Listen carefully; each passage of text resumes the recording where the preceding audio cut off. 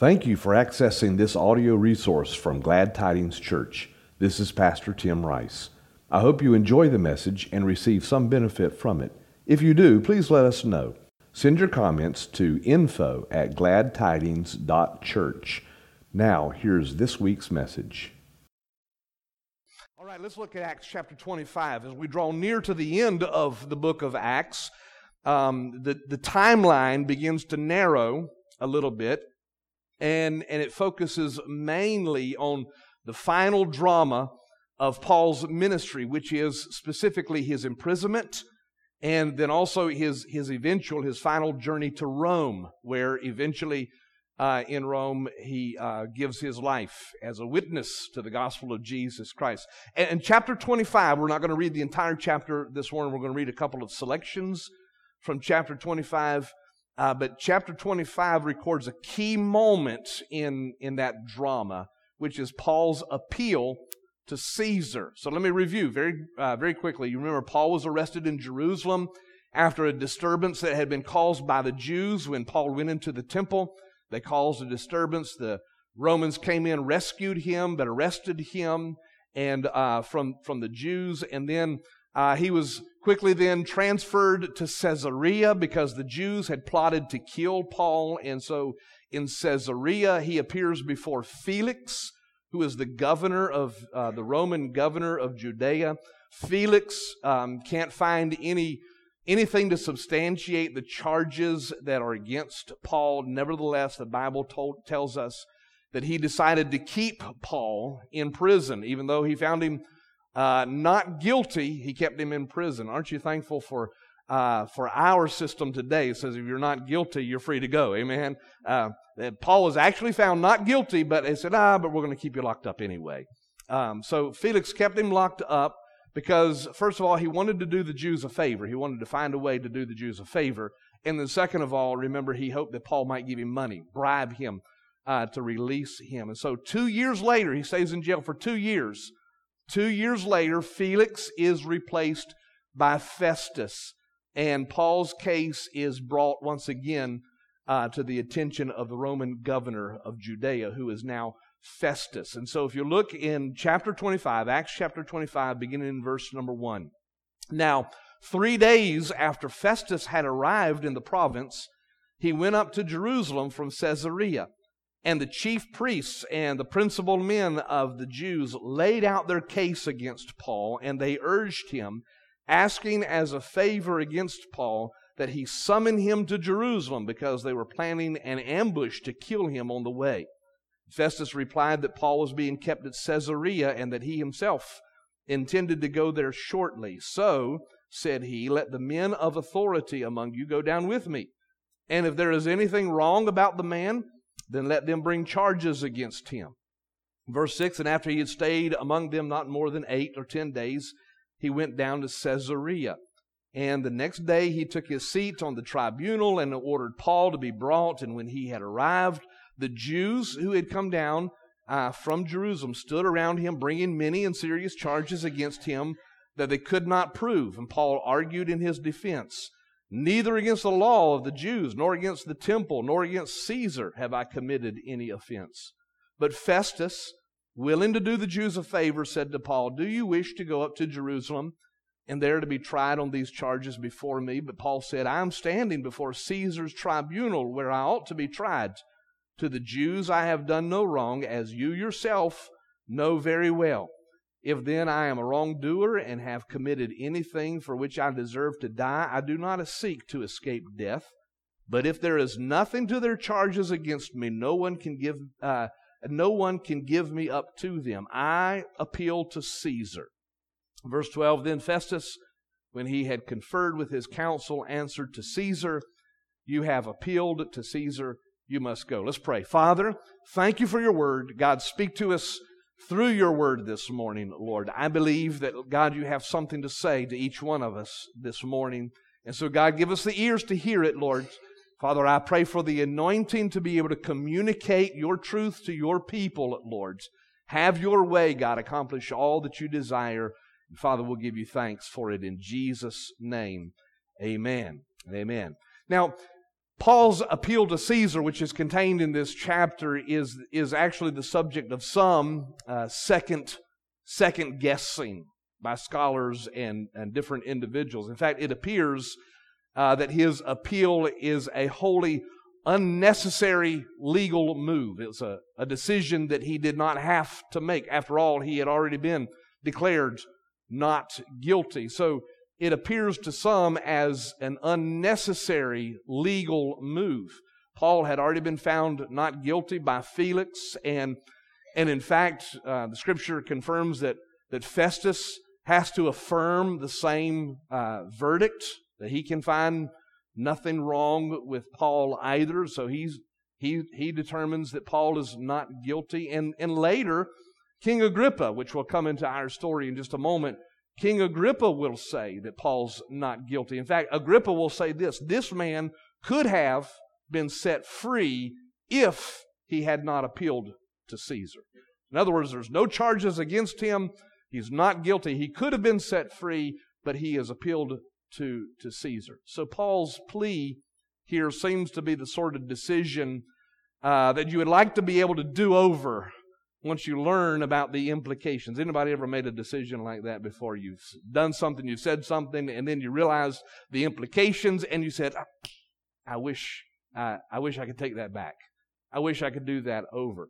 So it seems that Paul's plea is that sort of thing, that it was unnecessary. He was not guilty. He could have been set free if he had not appealed to Caesar. But how many knows we don't get do-overs, do we? Besides, as we've already observed, and this is more to the point, God does not abandon His children to chance. Amen? So what happens in Paul's situation is not accidental. It's not coincidental. It's not chance, because God doesn't abandon His children to chance, and God does not conduct the future by coincidence. We've already talked about that. God has a plan. God works His plan, and God is in control. So God is involved in our choices, even when we make bad choices or bad decisions. And I'm not saying that Paul made a bad choice here. I'm just saying that we sometimes do make bad choices, don't we? We sometimes do make bad decisions. Aren't you thankful that even in those moments when we make bad choices or bad decisions, it doesn't shorten God's arm? God's still in control. God is not up in heaven when we make a bad choice and saying, oh, well, I was going to do this, but now you decided that, and so my hands are tied. How many knows God's hands are never tied? Amen. So even when we make bad choices and bad decisions, God is still involved. In fact, God is able to turn our mistakes into miracles. God is able to turn those things around and make them serve His purposes. And so we've already been talking about that in this series. At any rate, it's Paul's appeal to Caesar that will take him to Rome. It's that decision that will eventually take him on to Rome. And in fact, it's that decision that will fulfill the word that God had already given to Paul. Remember, as early as Ephesus, Paul said, I must go on to Jerusalem, and then the Holy Spirit tells me I should go on to Jerusalem, and then somehow after that, I'm going to Rome as well. In fact, while he's in Jerusalem, he receives a word from the Holy Spirit again, a vision of Jesus Christ, and Jesus says, don't stop testifying about me just like you've testified about me in Jerusalem. You will testify about me in Rome as well. So it's Paul's appeal to Caesar that actually fulfills those promises that God has made to him about going on to Rome, proving that God was in control. Amen. Aren't you thankful that God is always in control? So it's His decision that sends him on to Rome. Paul may not have planned it that way, but God was in control nevertheless. In fact, it's a great irony, but it's also a wonderful, reassuring comfort to know that even in those moments when our lives feel out of control, how many know they are still safely in the control of our Heavenly Father? That even when we're scratching our head wondering, I don't know where this is going. I don't know why this is happening. God's not scratching his head. He's in control. Somebody say, praise the Lord. Amen?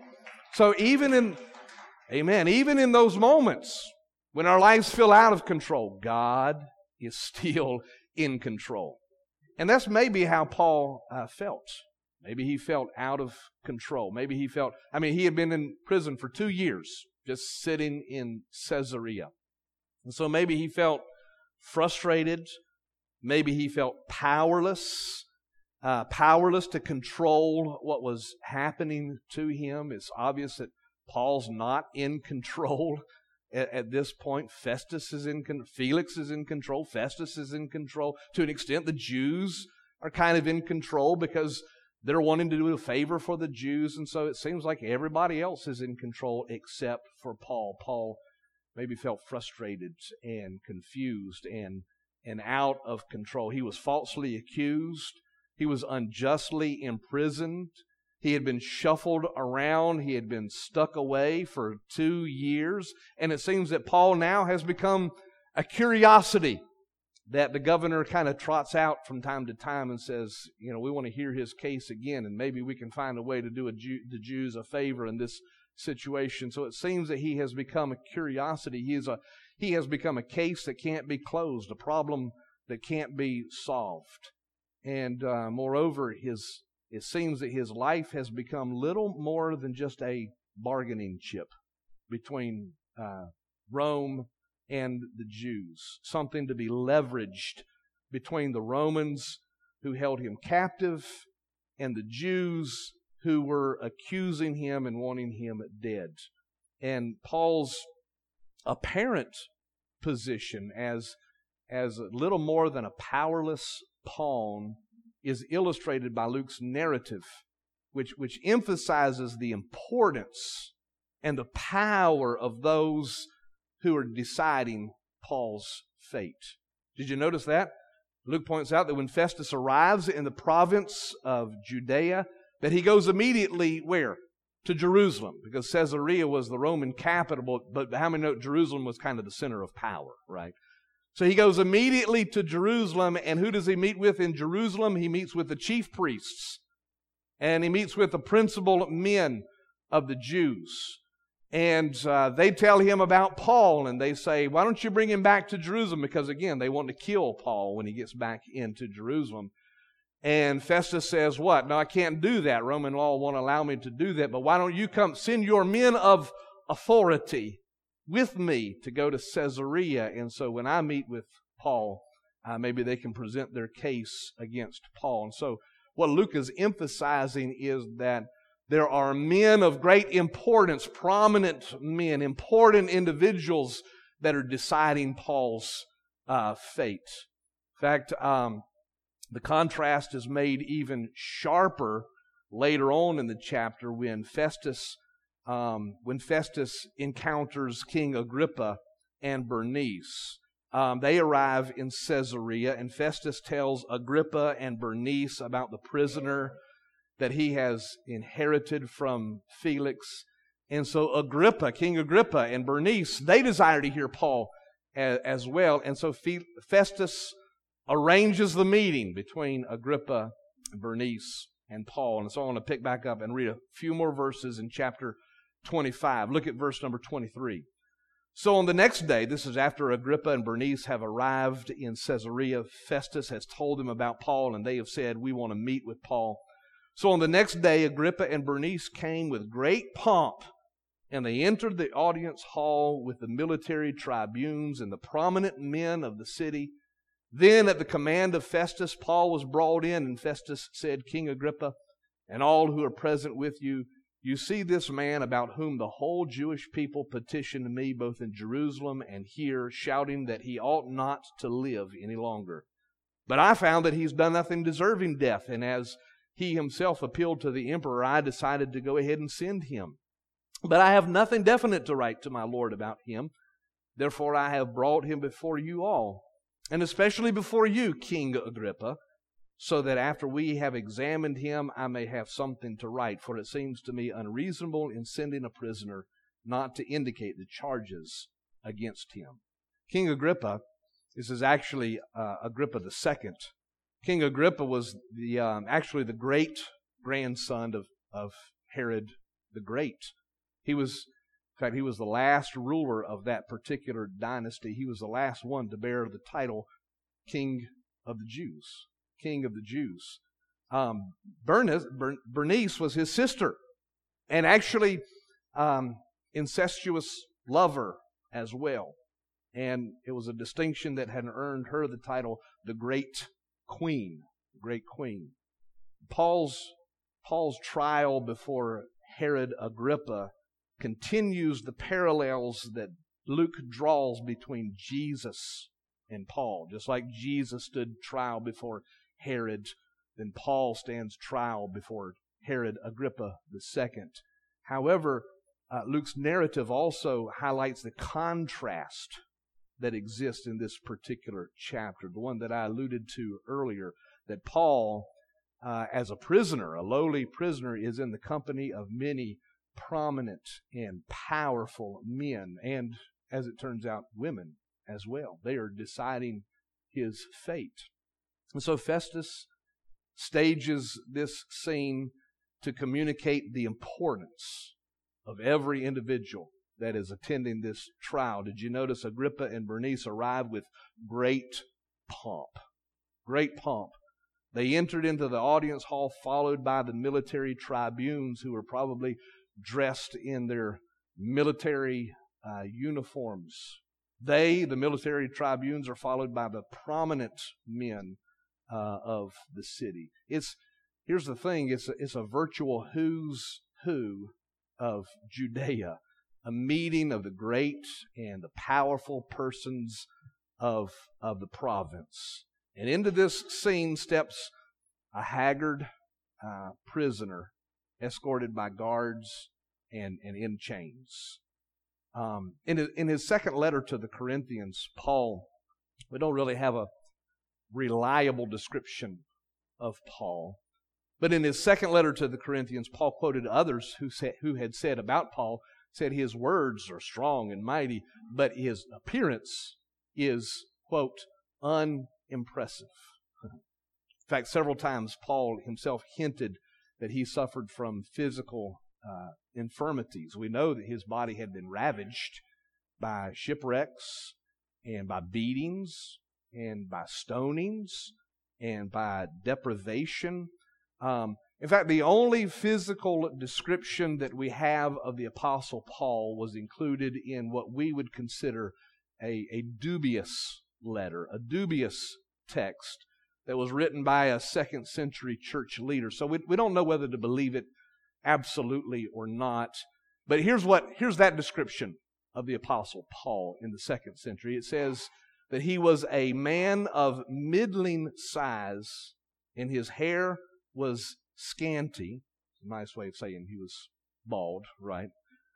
His hair was scanty, his legs were a little crooked, and his knees were far apart. He was bow-legged. He had large eyes, and his eyebrows met at a unibrow, right? And his nose was somewhat long. Well, if we're to believe that description of the Apostle Paul, how many knows unimpressive might be an understatement, right? It might be an understatement. Besides, remember, he had been in prison for 2 years. The Apostle Paul had been in prison for 2 years. In fact, there's several paintings that have been done of this scene. Paul, you can Google them later if you want to, Paul before Agrippa. And some of them are very good pictures.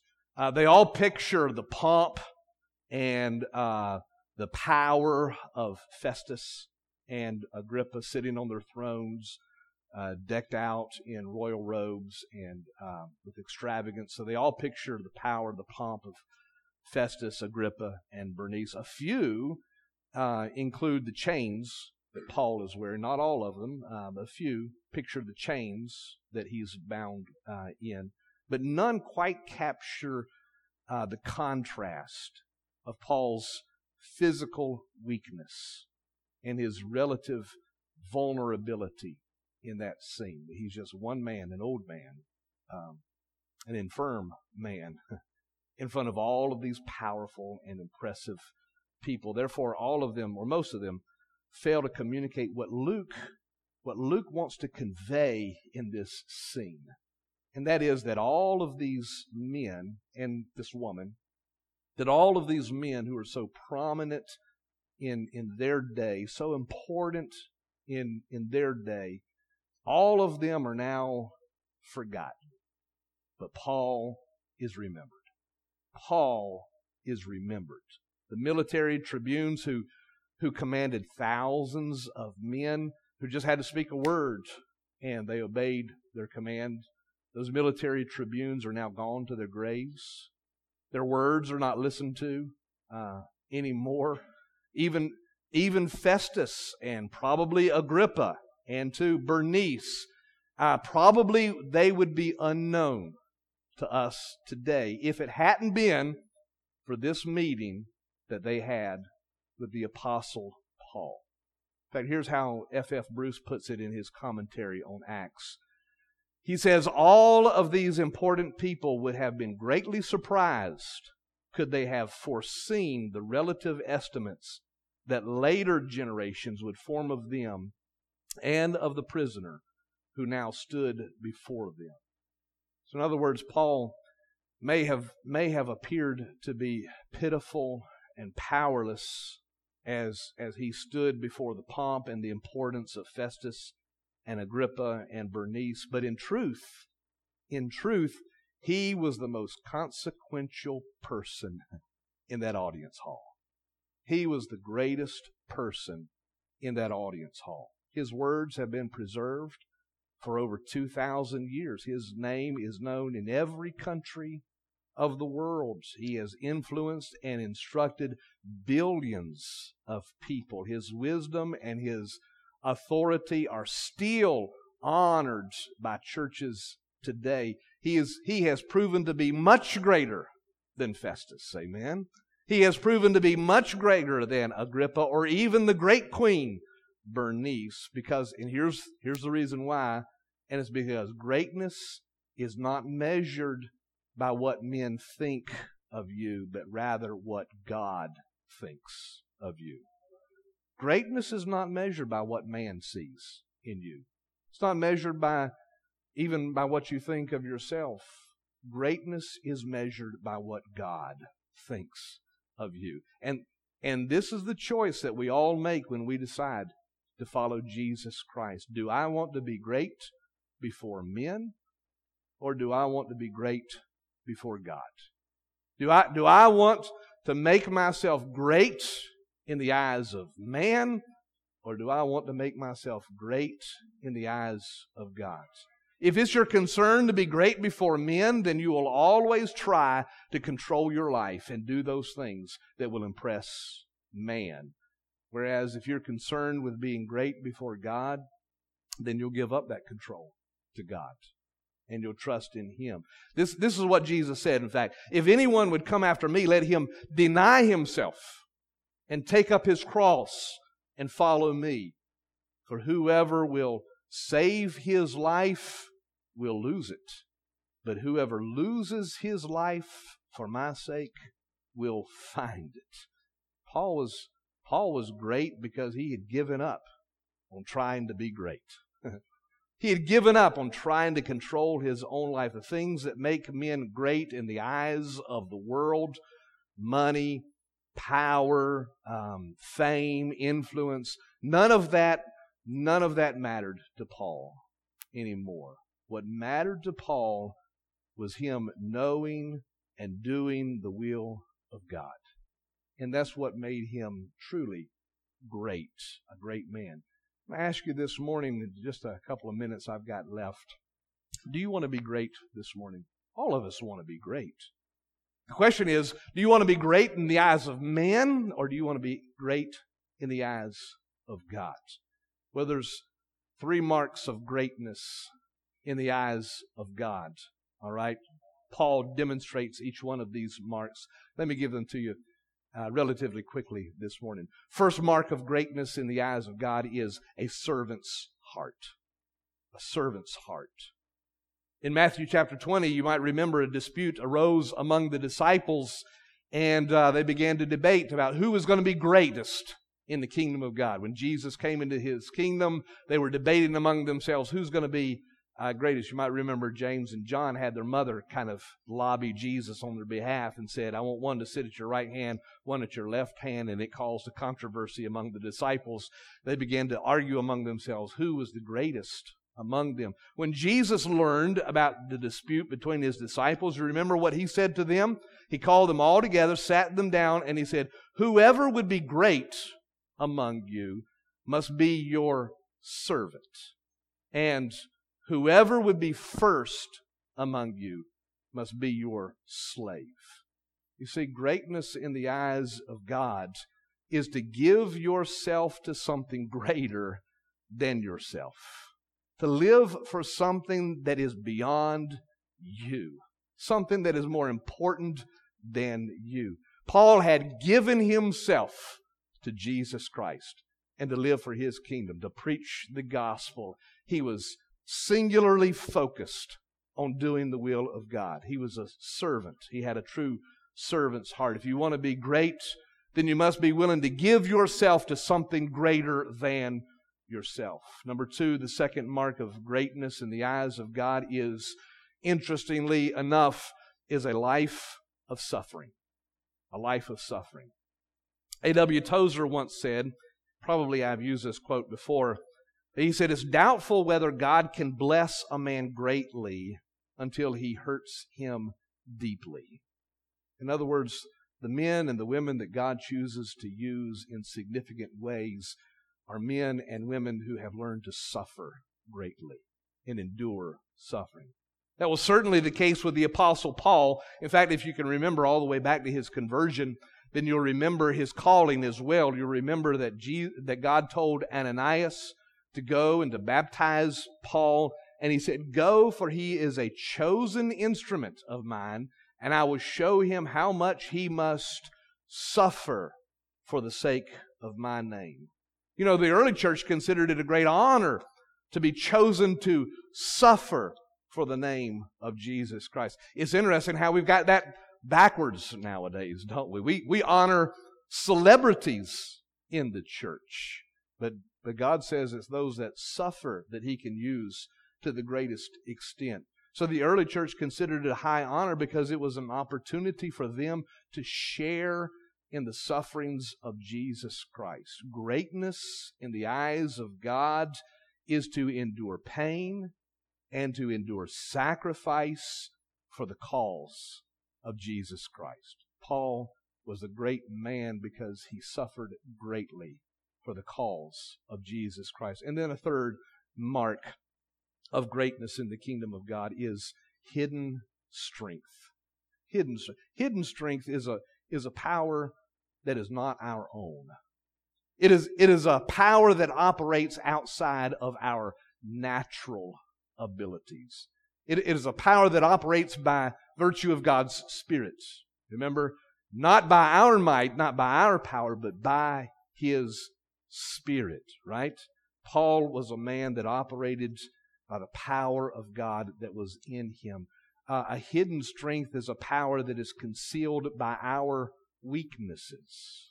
And of his weaknesses, Paul said that he had many. But here's what Paul said about his weaknesses. He said, I will glory in my weaknesses because it's in my weaknesses, it's because of my weaknesses that God's power is magnified in my life. So greatness in the eyes of God is to demonstrate a power that goes beyond your natural abilities, your natural human limitations. Greatness in the kingdom of God is a life that is completely surrendered and totally dedicated to Jesus Christ. Amen. Thank you for listening today. If you have any questions or would like more information about following Jesus Christ, please contact us at gladtidings.church. If you live near Dunn, North Carolina, please consider visiting our church on Sunday mornings at 10:30. You can also download our church app in the iTunes or Google Play App Store and receive updates and notifications. You may use the app to make a financial gift to help support our ministry. God bless you.